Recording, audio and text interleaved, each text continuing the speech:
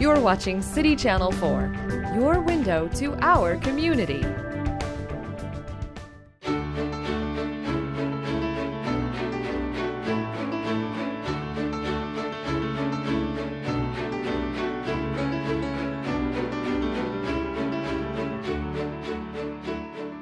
Today I'm talking with Lieutenant Brandon Smith of the Iowa City Fire Department, and we are talking about home safety tips to remain safe during the holidays, but actually all of these points apply any time of the year. So can you start off just telling me how can I keep safe in the kitchen? What are some pointers that I should keep in mind? Well, first of all, Mary, cook with caution. You should never cook whenever you're drowsy, you're on medication that might cause you to be sleepy, or if you've been drinking alcohol. Okay. And so I'm cooking. What do I need to keep in mind so I don't burn the place down? Keep anything that can burn away from the stovetop. For instance, these towels, if they were sitting up here on the counter, you want to keep them away from the stovetop as far as you can. Mm-hmm. Here in front of the stove is okay, but if they were actually sitting up here on the counter, you would want to keep them as far away as you could. Other things like paper towels. Sometimes we have paper towels sitting right next to the stovetop. They start on fire easily, so we want to keep them back as far as we can. Other things, pot holders. Sometimes children be playing in the kitchen, which is also not a very good idea. They'll bring toys in there. They may set them down on the counter. You want to make sure that stuff is clear. Sure. And I can imagine packaging from food that you're preparing, the box of noodles. You might want to get that to the recycling bin right away. Absolutely. Can I leave something boiling, or when I've seen things that say you need to turn things off if you're going to step away from the stove, but that could mess up my recipe. Yeah, it can. So the key is whenever you're grilling, broiling, or frying, you should always stay with whatever you're cooking.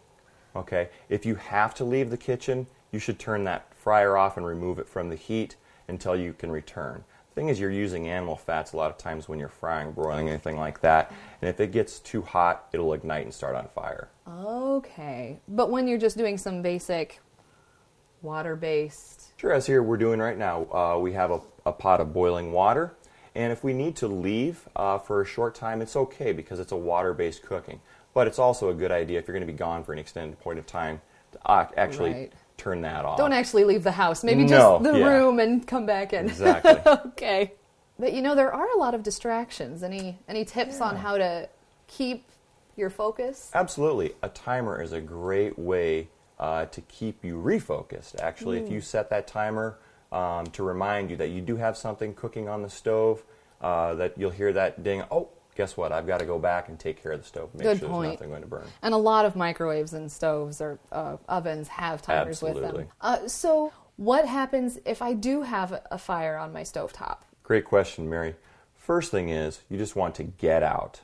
Get out, stay out, and close the door behind you. If you do decide to fight the fire, you want to make sure that you leave yourself out and everybody else is getting out before you. Okay. The one thing that you can do is if you have an oven mitt handy and you have a fire in the pan like we would have here, grab a lid and put a lid on it. That will protect your hand. That will help cover the flames. But after you do that, then you need to get outside and then call 911. Okay, get out first. Get the fire department coming. Exactly. Okay, well, what about if there's an oven fire? Very good question. If you have an oven fire, turn the heat off and leave the door closed. A lot of times, if there is an oven fire, just turning that heat off, removing that heat source, and leaving the door closed will quench that fire, basically. Okay. It kind of sounds like most of your tips have to do with cutting off the air supply to the fire. Exactly. So cover the pan, close the oven, close the door to the outside. It makes a lot of sense if you think about it. It does. So let's talk a little bit about how to make sure your kids are safe when you're cooking. Whenever you're cooking in the kitchen, you want to maintain a 3-foot safe zone. That means 3 feet in front of that stove, allowing nobody within that zone other than the person that's cooking. Okay. It's even a better idea just to not have any of the kids playing in the kitchen, anything that's, anybody could trip or something like that. Just want to make sure that they stay out of the kitchen. Sure. Sometimes, though, kids can sneak in and reach. Any tips? Yeah, absolutely. Whenever possible, you want to try to use the back burners. So keeping those pans pots and pans and the back burners. That will help prevent, if you do have the kids coming in here, bumping into something and knocking it off the stove. Or reaching up and touching something hot. Yes, absolutely. Now, during the holidays, we sometimes don't have that luxury. We have to use all those burners. If that's the case, just want to make sure that you keep those pot handles turned in. Sure. That makes sense. Yeah. Thanks for sharing about safety tips in the kitchen. Let's move on to other parts of the house, and maybe we can talk about more safety tips. Sure. So tell me what you have brought today to show me. I have brought with me my family escape plan. Basically, this is just an overhead map of our house, and this one particularly is for my son's bedroom, and it shows 2 ways out of his bedroom in the event there was a fire in the house. This is just a blown-up makeup of it, obviously, but we post one of these by the door in each one of the bedrooms so that they know where you go. And you can see that the first way out is down the hallway and out the front door. Okay? If that is blocked by smoke or fire, then he knows he can't go down that way. Right. So the second way out will be out his window and then out to our meeting place. We have a large tree out in the front of the house that we designate as our meeting place. Once we go to the meeting place, we go out there and we wait for all the other family members to get out there. We never go back inside for anything or each other. We just stay out there and wait. Okay. If someone has a cell phone, they can call 911 once they get outside. Otherwise, we'll go to the neighbors. We'll call 911 for the neighbor's house and get the fire department coming. Okay. And so, if I understand correctly, each of these has their own separate little map to show where they would go. Like this bedroom, you've got the red line coming out from here and maybe one of the windows. Correct. Yeah, this is my bedroom, and so my map would have the number 1 here with a line coming out the front door, and then a number 2 at the window, and then going out that way. And if we obviously have a 1-story home, if you do have a 2-story home, you do the same thing, except if your bedroom is on the 2nd floor, like in a lot of 2-story homes, you obviously can't jump out the window. So what you would do in that instance is just open your window, turn your lights, make sure you have your lights on in the room, obviously, and stay by the window and scream, shout for the fire department, make sure that they can see you. Because when we get there, that's actually my job. The first thing that I do when I arrive on scene is I make a 360 of the house, and I look in each one of the windows for any people in there or any fire conditions, and then we can formulate our plan from there. So if I see somebody there, we'll take a ladder, we'll throw it up to that window and get that person out. Okay. So if you're on the 2nd floor, if you can get down the stairs and out, you do. Right. And if you can't, then you just stay there, open the window and scream. Yep. Now, do you practice opening these windows and getting out of them? Yes. That's the one thing, too, is especially with kids, they need to know how to open those windows.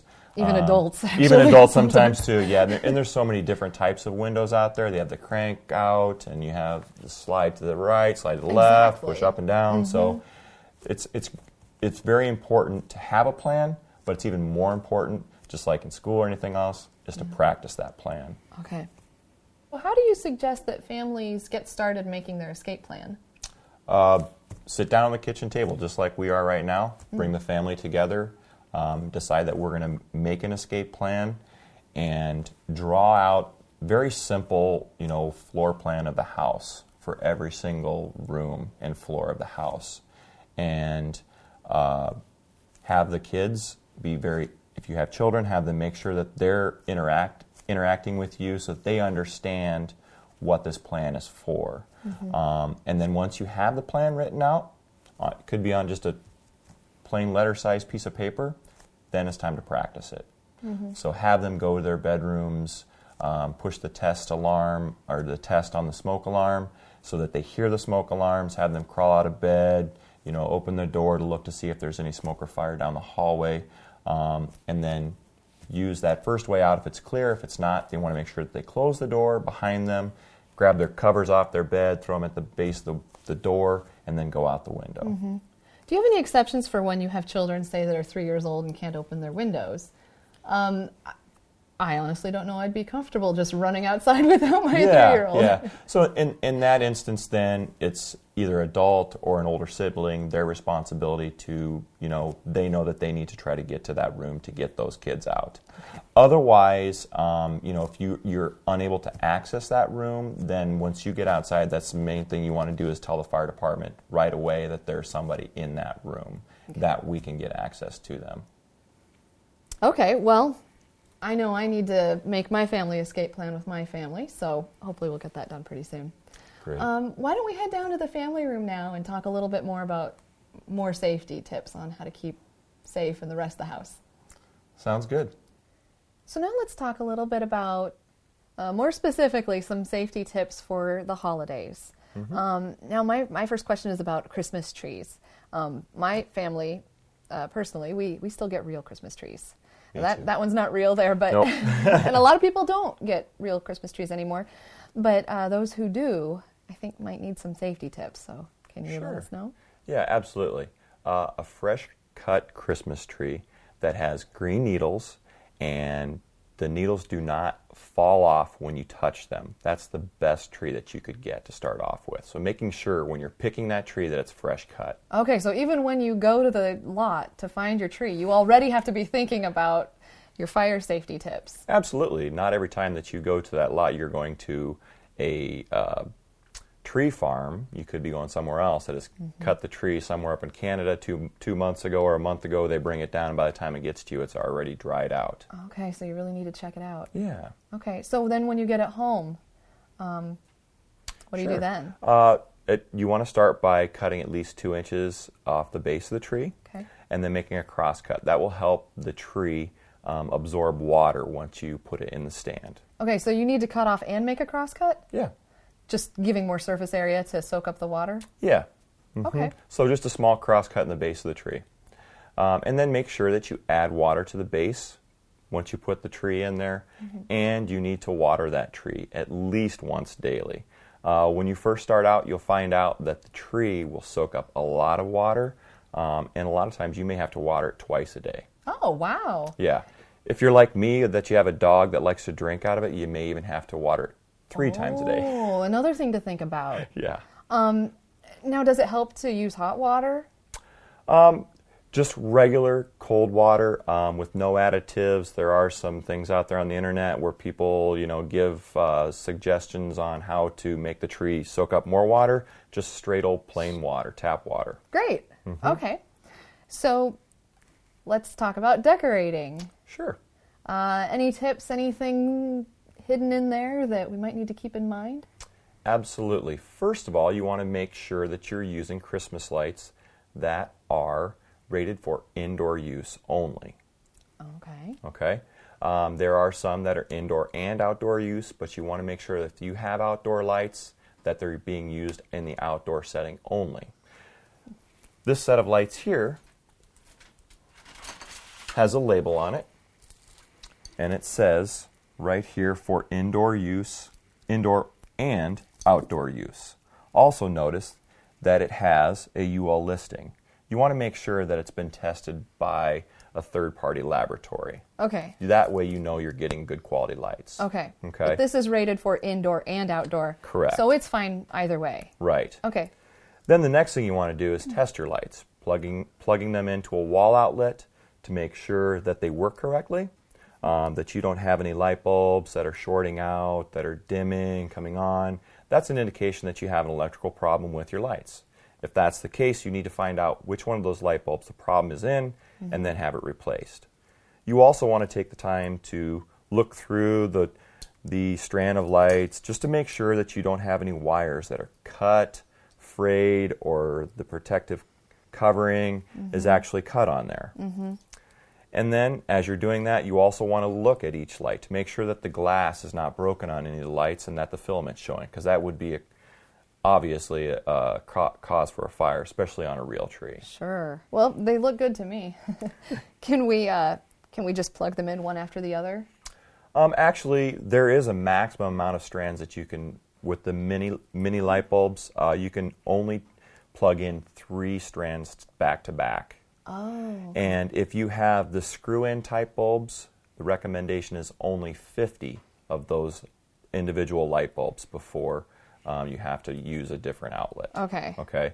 And then if you're using the LED type, which are the new light bulbs, these are the old incandescent type light bulb, they recommend that you check on the label on how many of those strands that you can actually plug into each other. Because they're different as far as how many light bulbs there are per strand and how much electricity that they use. Okay, so the basic tip here is look at the label. Absolutely. And limit how many are connected to each other. Yep.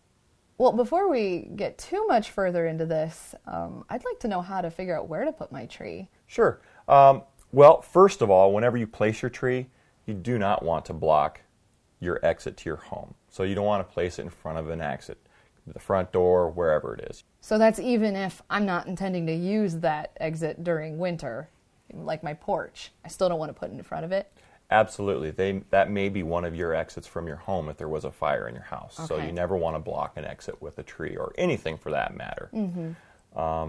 The other thing is that you want to make sure that you place the tree a minimum of 3 feet from any heat-producing appliance, such as fireplace, a register, even your forced air furnace vents. You want to make sure that you keep the trees at least 3 feet away from that, because that makes the tree dry out even quicker. Oh, okay. Candles, if you have candles, you want to make sure that you keep them at least 3 feet away from any candles as well. Now, I sometimes want to put my tree closer to an outlet because I have strings of lights that are going to be heading there. Sure. But what if I'm following your tips to stay safe and I can't get it close to an outlet because I've got other things there? Great question. In that instance, you're going to want to use a power strip. Not an extension cord? Not an extension cord. You never want to use an extension cord. Extension cords are for temporary use only, such as you have a power drill, you plug a power drill in, use it for a little bit, then you unplug it. Okay. The reason that's being is because there is no surge protection or there's no built-in overload protection, such as in this surge protector that has a circuit breaker right here on the top of it.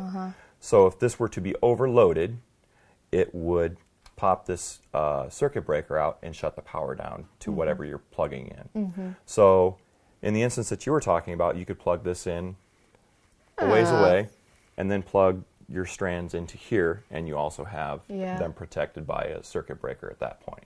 Okay. The other thing that you don't want to do is plug an extension cord into a surge protector.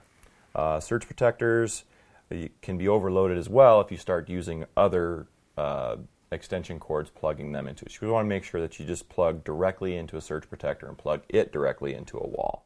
Okay. Is there anything else I need to keep in mind about the lights on my tree? Sure. Whenever you go to bed, you want to make sure that you turn those lights off. Or even if you leave the house, you want to turn those lights off. One other thing that you could use is a timer. You plug the tree into a timer, or the lights into a timer, and then it automatically shuts those lights off at specific times throughout the day or night, whatever that may be. I imagine they're not too expensive at some hardware store. Probably not. I would guess probably any more than $5 or $6. So. Okay. Do you know if anyone still puts candles on their trees? Unfortunately, I think there might be a few people out there that do it, but it's ill-advised to put lit candles on trees or anywhere near it, just because they can they can start on fire so easily. It's such a pretty idea. Yeah. But I think that there are strings of lights that look like candles too that you can there get are, instead that you absolutely, can clip onto the branches. And they actually look pretty good. They look like they're lit candles. Okay, well that's a good alternative then. Great alternative. Yeah. Okay, so let's move on to disposing of the tree. Okay. Anything that we need to keep in mind then? Yes. So you want to make sure that you get the tree out of the house immediately after Christmas. You don't want to leave it sitting in the house any longer. That has to be, because a lot of times the pine needles, they dry out, and it's an extreme fire hazard. A lot of people like to leave them in their house as long as they can, because it's the holidays. But, we love the holidays, but it's also a time when bad things happen with fires. A lot of cities actually have recycling programs. Here in Iowa City, there is a recycling program. Usually about 2 weeks after the the new year, there's about a 2-week period in there where the city, if you put your tree out at normal collection times, they will actually come and pick the tree up for you. But that timing is okay? Yeah. Okay. Yep. As long as you're getting it out of the house and away from the house immediately after Christmas. It's just going to wait outside for a little while until it gets picked up. Unfortunately, yeah. Okay. Mm-hmm. Now, I saw that you had some candles and detectors here. Yeah, I brought with me, first of all, this is just a standard smoke alarm. The important thing about a smoke alarm is that we have them and that they have batteries, okay? They need to be on every level of the home, one outside of the sleeping area and one inside of the sleeping area. That's when you're best protected, okay? Mm-hmm. And we test them at least once a month just by pushing the test button. Okay. When you push the test button, it should sound like that. We know that it works. That was, okay, great. Yeah, so we know that it works. The other interesting thing about smoke alarms now is that they have a 10-year life. So there is a manufacturer date on the back of them. This one here was manufactured on December 1 of 2011. Okay. So in 2021, we need to change that one. Absolutely. A lot of new smoke alarms now actually come with a 10-year battery. So you need to know what kind of battery's in there. If you just open the back cover and you look in there, it'll say right on the battery, lithium 10-year battery. This is just a plain old 9-volt So that Energizer. One needs to be changed every year. Mm-hmm. When we change the clocks back. Change clocks back, we change our battery. Mm-hmm. Yep. Another good thing to have in the home is a carbon monoxide alarm. Yes. Carbon monoxide is an odorless gas that we can't see, and it's a silent killer, basically. Mm-hmm. And if you have gas-producing appliances in your home, such as a fireplace, water heater, furnace, sometimes they can get out of whack with the burners and they can create extra carbon monoxide than normal. This will wake you up in the middle of the night, let you know that you have carbon monoxide in your house. It's set for a specific level that'll give you enough time that you can get out. Where should you place these in your home? Oh, good question. These are good to have in your sleeping areas, obviously, because typically that's where you would be, and it's not realize you're getting woozy. Exactly, because you can't smell it and you won't know that. It's going to wake you up and let you know anyway. that. Yep. Okay. And then once this goes off, just like a smoke alarm, you get out of the house, call 911, and let them know. Oh, okay. Okay. 911 for carbon monoxide, too. Absolutely, yep. Okay. And when you call for carbon monoxide, they're going to send out the fire department as well as the gas company. The fire department will come in. We're going to bring our monitors in and to see if we have a faulty alarm. Or if there is carbon monoxide, we're going to try to find the source of it. Mid-American comes out along with us. They have some other specialized equipment that they can get further into furnaces, water heaters, and things like that to find out what the source is exactly. Great. Okay. And then the last thing I brought with is some various candles here. Candles are great to have around the house. Problem being is obviously fire, open flame. The important thing is that you want to make sure that whenever you leave a room that you blow those candles out, okay? Also, candles that have a wide base, such as a candle like this, has a nice wide base.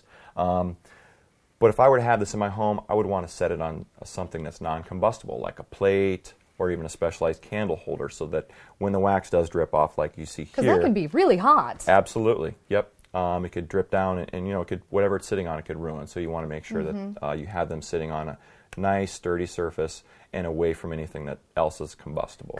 Could hot wax set something on fire? If it was exposed to an open flame, it could eventually. And really, that's what burns when a candle is burning. You have the wick that basically the paraffin, the wax is being wicked up through that, and that's what's burning off, the gas from the paraffin itself. So, and then the other type of candle here, a jar candle, which is in glass, gives you a little extra added protection because typically you don't have that wax that comes off. And a flame is somewhat contained inside the candle, much more than just a typical candle like that. The other option now, too, are electronic candles. They make electronic candles now that are battery-operated, that have a fake flame. That are really realistic, too. Very realistic, and they actually have a scent that's given off. Oh. Yeah. We got a scentless one and put it in our jack-o'-lantern this year, and it looked completely realistic. Yep. They work great, and they're safe. So a Halloween tip as well. There you go. All right. Well, thanks so much for talking with me today. I appreciate you coming out and helping us all, everyone in Iowa City, be safer during the holidays and just all year round. And we appreciate the work that you do with the fire department as well. Thank you very much for having us out, Mary.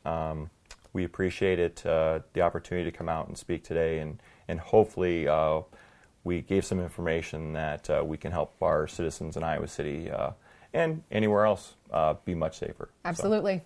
I know I learned a lot. Great.